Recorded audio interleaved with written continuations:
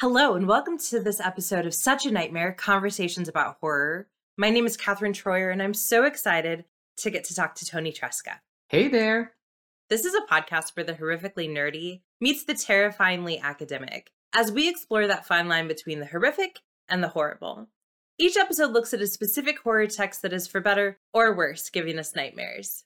And we are so excited to have you join us today for our conversation about 2023's Maeve Fly. And for all of you out there who are cringing at how we've said it, perhaps you say the character's name a different way. Perhaps even CJ Leede, if you're listening, perhaps you say it a different way. If so, feel free to write into the podcast. We'd love to have you on air to set the record straight. But we've decided to say Maeve Fly. That is the most shameless plug ever. That is such a great way. As we've insulted your work, if you want to come on the episode, we'd be happy to have you join us. I like that. As you're going to hear, CJ, we quite love your work. This is such a delightful book. So this is a good one to start our conversations back. It's been a little bit since we've gotten to talk on the podcast.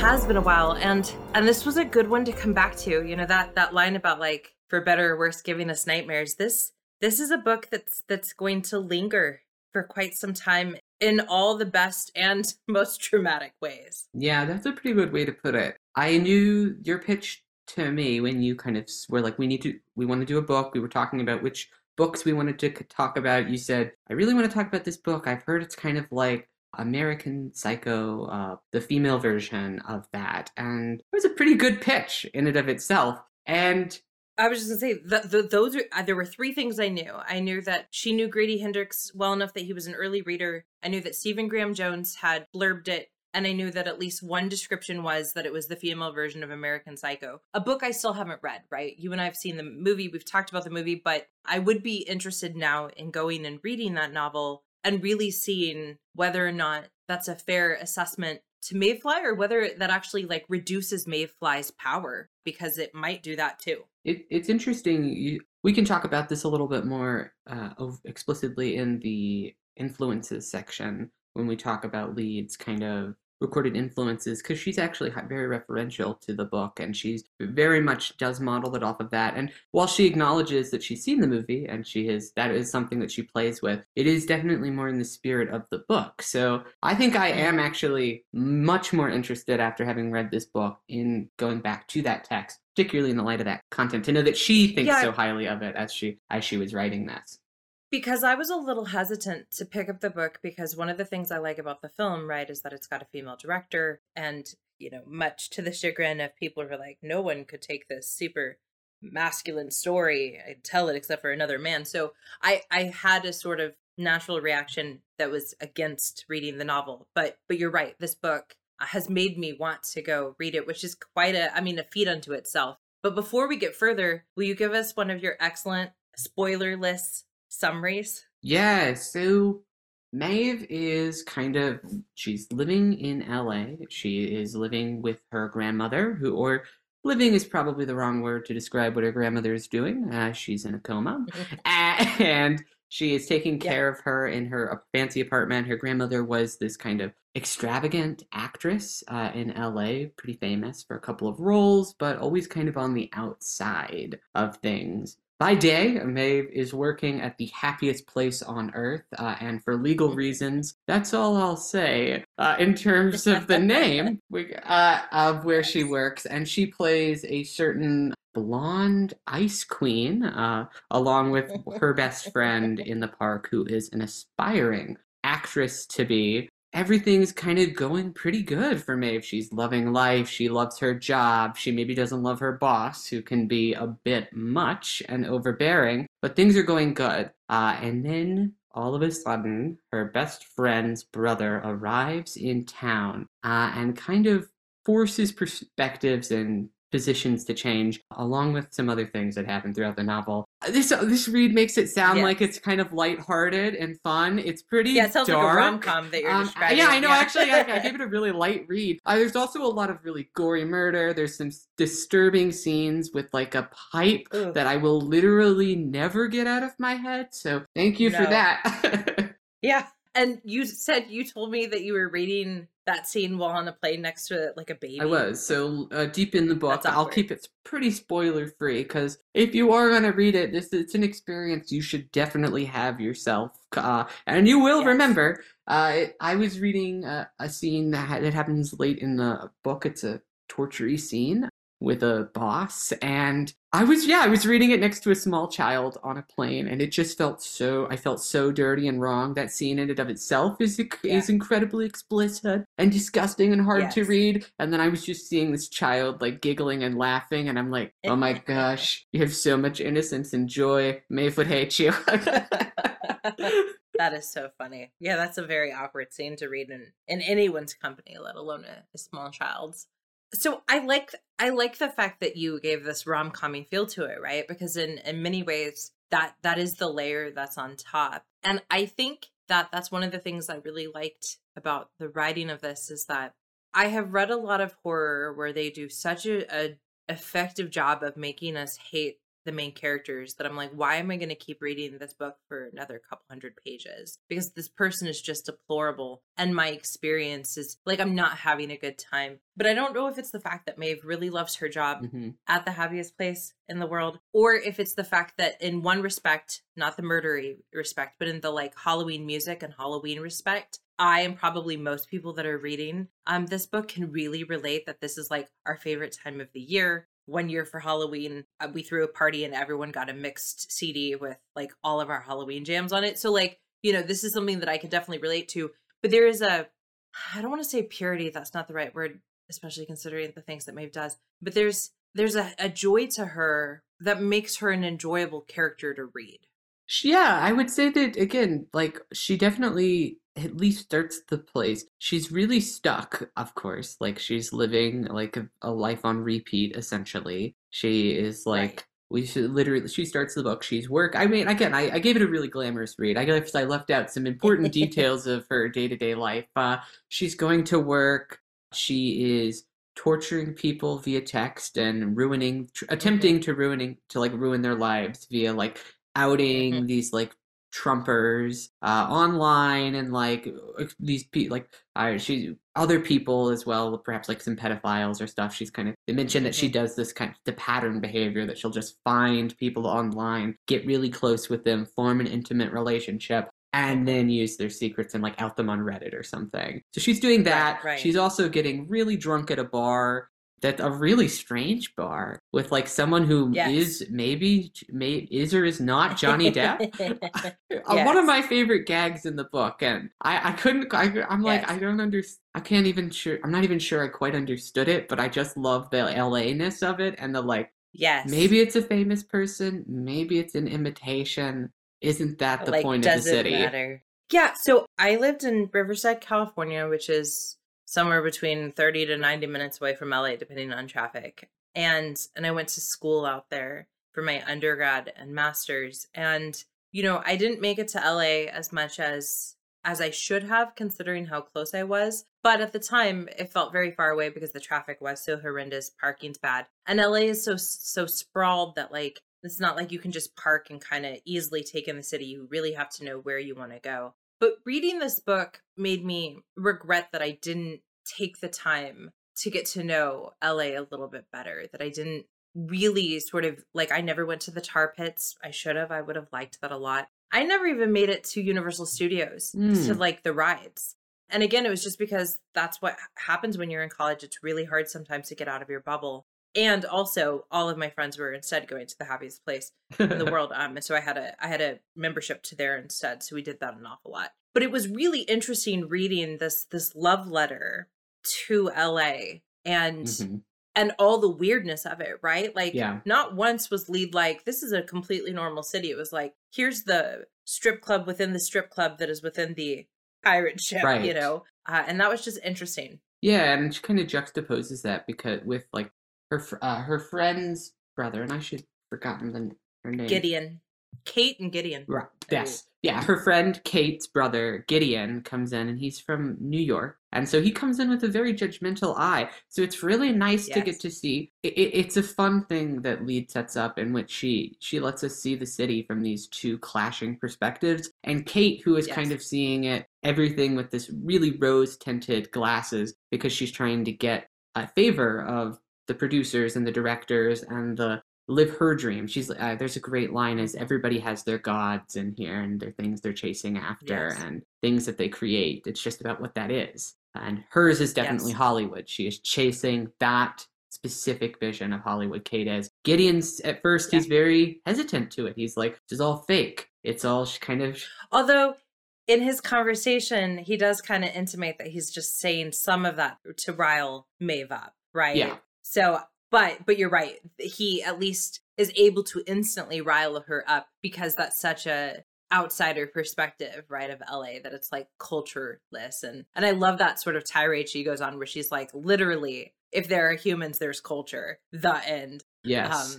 And then she's like, and also, by the way, we like have started Hollywood. So I thought it was just really interesting to see that tension at work, because even though it's clear that Maeve loves LA, the author also did a good job of being sort of agnostic about whether or not anyone's dreams are good or bad, right? I mean, they never really judge Kate for choosing to make the sacrifices that she's doing, but they also acknowledge very much that she is definitely allowing herself to be hurt in pursuit of her dreams. Mm-hmm. But also, isn't that what it means to have dreams, right? Is to be willing to be hurt. So I just thought it was really sort of sophisticatedly handled, this complication that is LA in this book, which is really, I think, one of Leed's greatest strengths throughout is that these things that I'm not sure how I should feel, Lead made it harder to make that decision. Yeah, because I really think there's like four central characters.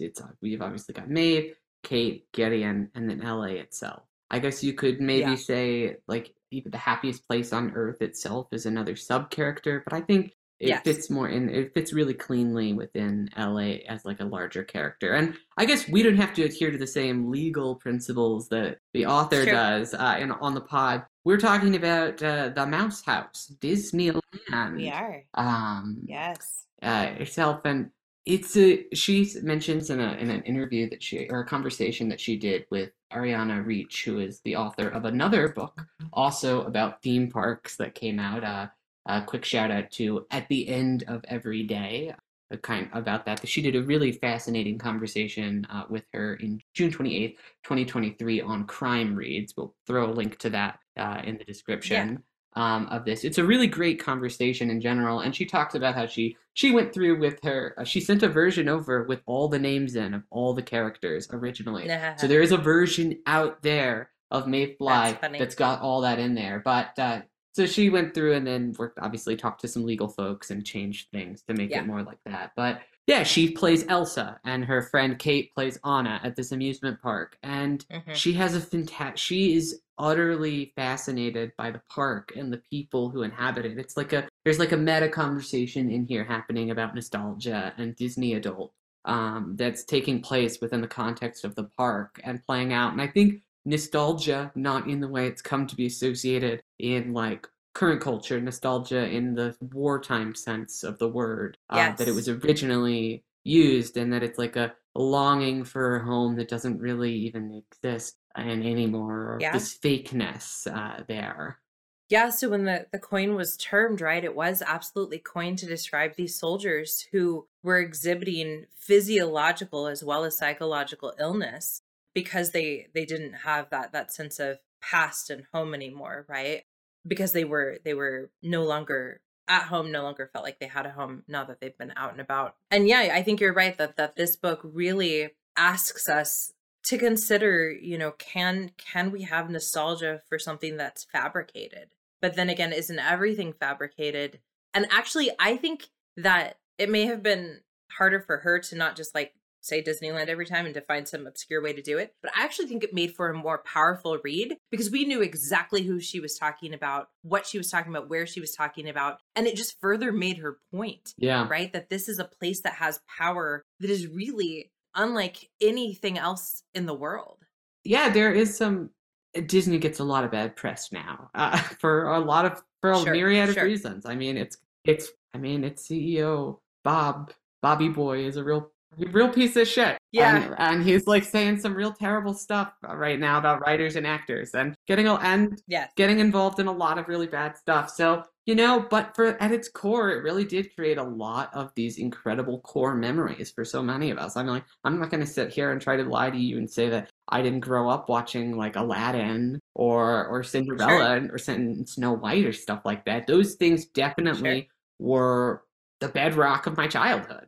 And I did have a pass. I don't think I'd be able to afford a pass anymore. It's so, so expensive now. But I did have a pass for the few years that I was out there at school. And it's interesting because that's a whole separate culture, right? So there's the people who come for vacations. And then there are these folks that's where they go every weekend. And that's where they go, and there's, and they go and they swing dance, and they go and they, participate in these like cultural moments that are cultures within cultures. And that was really a huge part of what I think Lead was exploring, is this idea of community, but also community that feels that it can be hard to feel like you belong in, right? Because Maeve talks a lot about how lonely she feels and how worried she is that when her grandma dies, when Kate becomes successful, because she believes that she will, Mm-hmm. she's very worried that she's going to be isolated, despite the fact that she's probably physically touched more at the park every day in one day than most people probably are touched in like a week, right? It's true. It's like something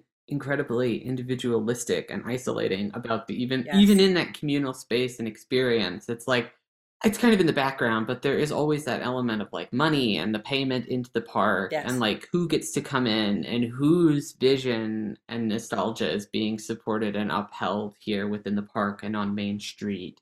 It's a really nuanced conversation, and it's kind of impressive that this is Leeds' her debut book, debut novel. Yeah. She's written pieces before, but this is her first kind of full length book that she's gotten to release. And I mean, again, like we read a lot of stuff from like debut Yeah. authors, and I feel like she's got a real sense of the craft. She's got an MFA in creative writing from Columbia University, which sure definitely helps. And she in her undergrad, this was probably one of the things something I found really interesting.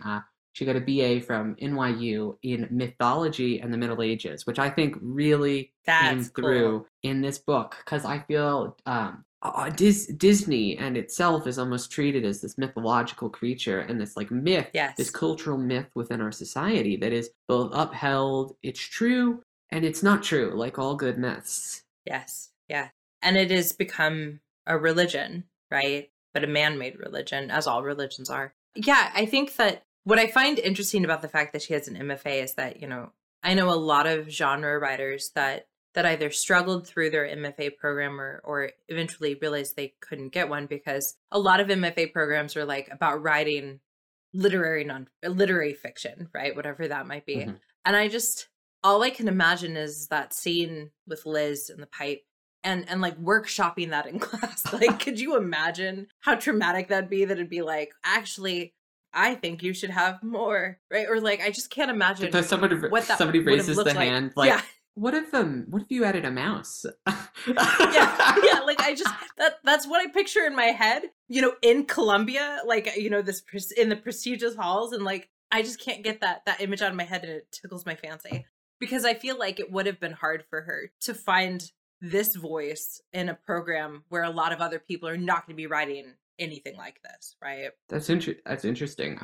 She's a pretty new author, so she doesn't have a ton of interviews out to kind of look in. So she doesn't. I haven't, from what I had read, to my knowledge, she hasn't talked about her kind of educational experience at all. So certainly in her credits, not credits, in her thank yous, she does say thank you to a lot of her faculty. yeah, I was about, which makes me think that it was probably one of the only non-toxic MFA programs I've ever heard of. Because again, most everyone I know who's gotten an MFA has talked about how traumatizing yeah, that community was. I was about to say, but it's just interesting. on page 2, the only thing I could find was on page 276 of the acknowledgement. She literally shouts out the wonderful professors at Columbia and NYU. So Yeah. to my knowledge, it seems like it must have been a fairly good program to go through individually. It just cracks me up to imagine, like you said, someone raising their hand and they're like, I have an idea. And then like just workshopping that for a good hour. Absolutely. It probably doesn't surprise you that Leede is she can be found in LA. That's her stomping ground at the moment. She lives Yeah. there. She's got 4 rescue dogs, which she talks about in a couple of her interviews. She says very much inspire her work. Keep her going. And along with this book, she's got 2 more horror novels. Along with Maeve Fly, CJ also has 3 more horror books coming out from Nightfire, Wow. which is a publisher. She talked about that in an interview that she did with Paul Seelman. It was a really fascinating, another really good interview. We'll also throw that in the link here from June 6th, 2023. You were going to talk something about Nightfire. Right, and she's already turned in 1 book to her editor. She turned it in last October of 2023, and she's working on 2 more books simultaneously at the moment. So wow. No rest for the weary. I want to shift and talk, because your comment about how she has rescue dogs made me think of Lester the cat, and the fact that, one of the boundaries that doesn't get crossed is any harm to animals. But that doesn't mean that boundaries aren't crossed. And one of the premises at the very beginning of the book is that Maeve sort of goes on this rant, and how much of this is Maeve and how much of this is Leede, is open to interpretation. But about this idea that, like, it seems like we can't help but make sure that women, if they are going to be cast in villainous roles, that they either have a tragic backstory or they're going to have some sort of redemption arc. Often in like Victorian novels, they would just like literally die of like just guilt. So they would like save the day, and then they would like just lay down and be like, I'm sorry that I was promiscuous, and then just die. And so, this is like not a new thing. And of course she's referencing this strong literary tradition, which is one of the reasons that Maeve is so attracted to Elsa, because she feels like this is the closest to this sort of liminal villainous princess character that we have today. But there are still lines, right, that Maeve crosses that are ones I didn't need to have seen be crossed. And I feel conflicted, because I had no problems with any of the murder. I don't know what that says about me. I had no problems with any of the gore except for the scene with Liz. Yeah. And I think, and it's not just because I got to imagine some things I hadn't imagined before, but I think it's also because there's a part of me that feels like that's the one thing. This is so weird, but that's the one thing a woman shouldn't do to another woman, right? It's because every woman has the potential and is often the victim of some sort of either sexual abuse or sexual assault. That's like the one line you don't cross. Like, it's okay to kill another woman. You just don't do that. And that's silly, right? That's probably why Leede made us go to those places. But I struggled as a result with how to feel about Maeve, because that was the line that up until that point I was here for all of it, whatever that says about me. No, I would not be shocked if that's a super common. I had a very similar reaction. I had to put the book down. Like I told you, I was on the plane. I like literally had to put the book down and stop for a little bit. Oh my gosh. I mean, it's horrifying for every reason that we're talking about here. It's like utterly repulsive that a human being would do this. And Leede talked about it that in her conversation with Ariana Reich. She was like, I think one of the things I wanted to tap into, the things that really scared me, was harming another person. That is what scares me, is like it's like the ability of a human to do that. And she's like, so I wanted to go there. She's like, that's what scared me. And I think, as uncomfortable as it was, I think it's incredibly effective. I mean, also should be acknowledged that it's incredibly gruesome and super effed up. Like, I am not going to be able to think of Mickey Mouse ears the same way and any of that. It's going to be a while. It's going to be a while. So thank you for that. Again, as I think I said earlier, but I'm in the best way, I think. Because I don't think, again, maybe some people are going to be like, no, just too far. Like, because part of me was another thing I saw in conversation. Some people talk about this in conversation. She's talked about it herself, is like allowing women to do the killing, in this sense, doing the same thing and not creating, like you were saying, not creating an empathetic kind of reason and rationale behind it. And I guess maybe this is just naive of me. Maybe it's just like, that's just not how things work. Don't ask for that purity in novels. That's what horror books are for, to explore these dark things of that. That's true. But it's pretty That's effed true. up. So There's a line in there when Maeve is I believe it's when she's killing the band that is using her grandmother's image on the cover, yeah, and she says that the one band, it's either him or it's Daniel or David, whoever Kate's with. It's one of the two. But it is a man. It is one of the men that she kills, and he says, he keeps saying, "Why me?" And she has this line where she says that's not something a woman ever asks, because a woman understands that that's always something that can happen. But there's a privilege to for many men where that's not even something that they consider, and I think we've all been in part of conversations where men and women have very, very different ways of just like going outside, right? hmm And like the amount of awareness that a big burly man has about his surroundings and a woman does,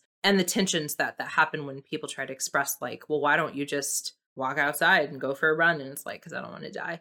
yeah, So I think it was really interesting in that way, because I do wonder, I don't think I would have had the same level of repulsion. Certainly I would have to the event itself and the description, but like I think part of what offended me is that it was a woman doing it to another woman. And that again is part of Lee's point, right? Of is that fair, right? Is the fact that Maeve is very sexual, that she enjoys a lot of intriguing sexual things, but mainly consensual, yeah. right? Like, is it, like, is she is being crafted in a certain way that we just wouldn't cast that same level of judgment to if this was, Marty Fly or something like that. Yeah, and it is, I guess, ultimately, I guess, interesting in that regard because it is, I guess, ultimately you could argue that her boss does the ultimate other evil thing too, in taking down another woman for Yes, her sexuality. You're like, so I exactly. guess it's kind Yes. of like this.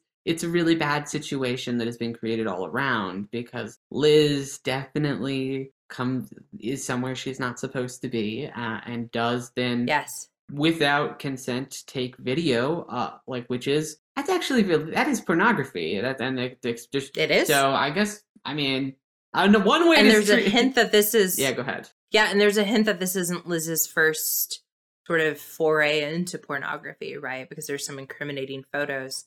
And I think you're absolutely correct. In fact, what I liked about Maeve's initial sort of thoughts about Liz is she said, like, I hate Liz. In fact, she said, if ever there was a more deplorable person than Liz, I don't know who it is, and she's my nemesis. And then there's a line about how much she loves rules and all that stuff. But she also says, but I'm glad to have a nemesis, right? Like Mm-hmm. it's exciting to have this like thing in my life. And it really is, you're right, when Liz crosses a line, when she violates Maeve, because Maeve says our work performance is not the issue, right? We're actually excellent at our job. So you're right. It's just a less, it will haunt you in your dreams sort of assault, but it is nevertheless an assault that is tied to a sexual aspect. And you know what's interesting for like all Maeve's talk of like how immoral she is and everything. I don't know. I don't believe her when she says to Liz, "I would have done this anyway." I don't believe that. I actually do Yeah, not believe her when she says that because every other that's killing that she interesting. has been happened or all of her other situations have been motivated by some. You can argue it's like a totally irrational, it's like meaningless, created sense of justice, but isn't that all justice that she picks? But there's always some like reason that she has done it. It's like her grandmother, they're abusing her grandmother's image. They're racist. They're kind of abusing women. It's these kind of things. So I don't know if I believe Maeve that she would have snapped to this point without this other underlying thing. She thinks she's a wolf. She talks there. And the one time that she does actually snap on Gideon at the end, she regrets it. And I'm unsure if she will ever. Maybe she will do it again. Maybe now the wolf has fully been unleashed. That's the point of the book. I guess you can interpret it that way.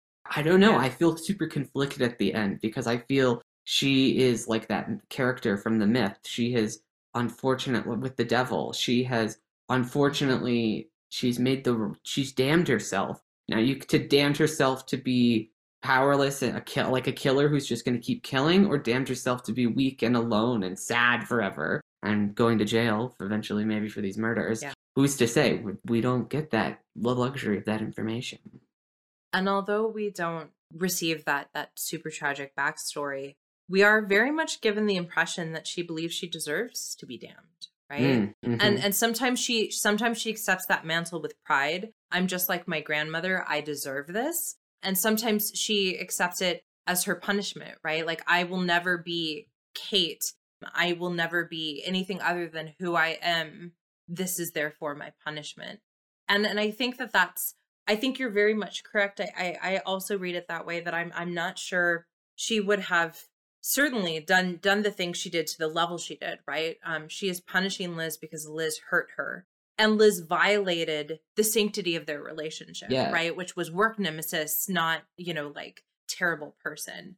And And I think that's I important. think it also definitely it comes at a really bad time, obviously. Everything is going Yes. bad in her personal life. She has kind of ruined all of her other relationships, and she's kind Yes. of feeling betrayed there. And then she just it's her ultimate fear is that people are going to succeed and leave her and do better. And then I can't imagine it hurts really deeply to see that, and she says this, Liz gets what she wants, is in a happy Hmm. relationship, and then still comes back to take her down. And I can see that maybe she sees this happening with Kate. With Kate's getting better, she's going to leave Hmm. her. She's worried about what's going to happen there. She sees this with Gideon. Maybe he doesn't need her anymore. Go on to some other supermodel or something. Get back at her. She's living, and maybe this is paranoia. Maybe it's not, but it is certainly. It creates a really toxic situation. Well, and that whole subplot where she thinks that she sees someone that looks just like her leaving the dolls, right? And then of course at the end we realize that at least some of that was her, somewhere between paranoia and just sort of like the straw that broke the camel's back, right? Because of course we see that Gideon has kind of been leaving them as love offerings to her. Hmm. And so we do get the impression that like this has just been it's just been a really bad couple of For weeks. sure. And that's not an excuse. And I don't think Lead even tries to make that be an excuse, but you're absolutely correct that we are asked to consider. I'm not always keen on of that phrase of, an injured animal will bite, or I can't even remember how it goes, but like don't back a animal in the corner and not be surprised if it bites you, or whatever that phrase is that I just slaughtered. But there is some truth, right? If we're going to use that metaphor of the wolf, in fact, she talks about it. Yeah. She talks about with the tar pits, right? That that there will come a point where you just are so wounded or so hungry that you're willing to do things that are ruinous, right? And of course the wolves are attacking the mammoths in the tar pit. And this is her right moment of she's so hungry for affection, for love, for acknowledgement, to not feel like she has to be damned, that I don't know. I agree. I don't think she would have done it otherwise. Certainly not the intensity of what she did.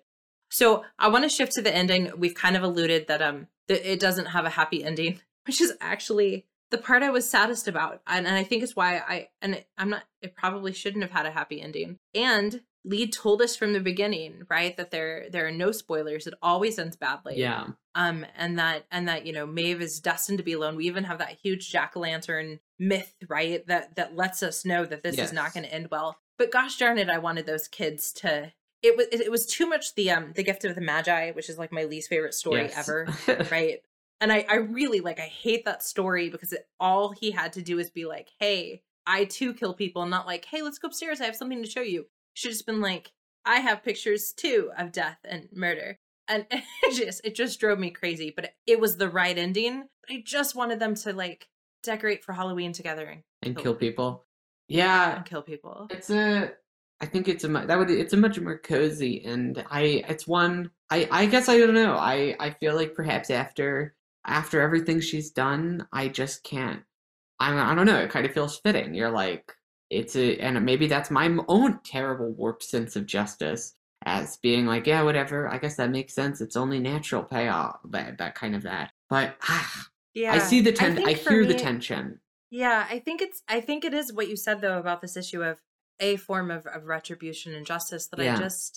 I want to believe that it is possible to not have a point of no return, right? Both the story of the jack-o'-lantern and Maeve's story have this idea that there can be a tipping point at which point you are doomed to only experience the ramifications of your actions. And I guess I just want to believe that we can always have a better life if we But that's not life, right? That's I not guess it's how life it's works. not So life. I guess it doesn't, And I yeah. guess it's not, hearing from reading some of her influences, it kind of makes sense. Some of the, like, she's references Rocky Horror, which ends on everything being Yeah, destroyed, and like it's a it's campy true. madness and wild ride to get there, but then everything ultimately goes away and is destroyed and taken at the end. Yeah. She talks about Story of the Eye, American Psycho, as we've referenced a bunch, Notes from the Underground, Fight Club, Final Girl Support Group, My Heart is a Chainsaw. Well, when you cite that list, I mean, yeah, none of them end happily, and all of them, particularly, I think My Heart is a Chainsaw, Final Support Group, and Rocky Horror, because it is itself a subversive text, really are looking at the trauma of horror, For right, sure. and the lingering consequences, that it's not necessarily the blood and gore that is itself in the moment what haunts us, right? It's the ways in which we can't escape the tar pit after the fact. And I think that's, in that respect, it is the only ending we could have gotten. But I just can't stand that gift of the Magi sort of approach of like all it would have, Romeo and Juliet, right? Yeah. Like that, just like it would have just taken a simple conversation and this all could have been avoided. But Why is it good enough for Shakespeare, but it's not good enough for CJ? I don't think it was good enough for Shakespeare. There's a reason that Romeo and Juliet should never be ever shown again.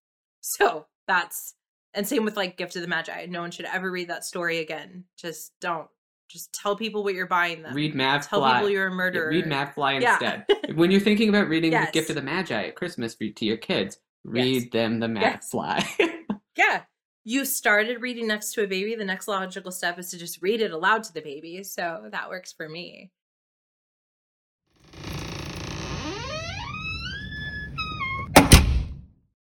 We might be seeing more of this, of Maeve Fly on the big screen, and asked in an interview about potential film prospects. She said, and I quote here, "I definitely hope to see Maeve on the screen." So no confirmation of any plans. Again, if you are listening, you're welcome to come on the pod and correct that record. But to this day, this film or television plans are still speculative. So maybe some more of Maeve, definitely more from this author. So I'm definitely excited to check it out. And I think that like it's really important to acknowledge the magic and trauma that is coming to us in the genre through women, queer, and POC writers. Unfortunately, that's rarely the stuff I get to teach in my classes for lots of reasons.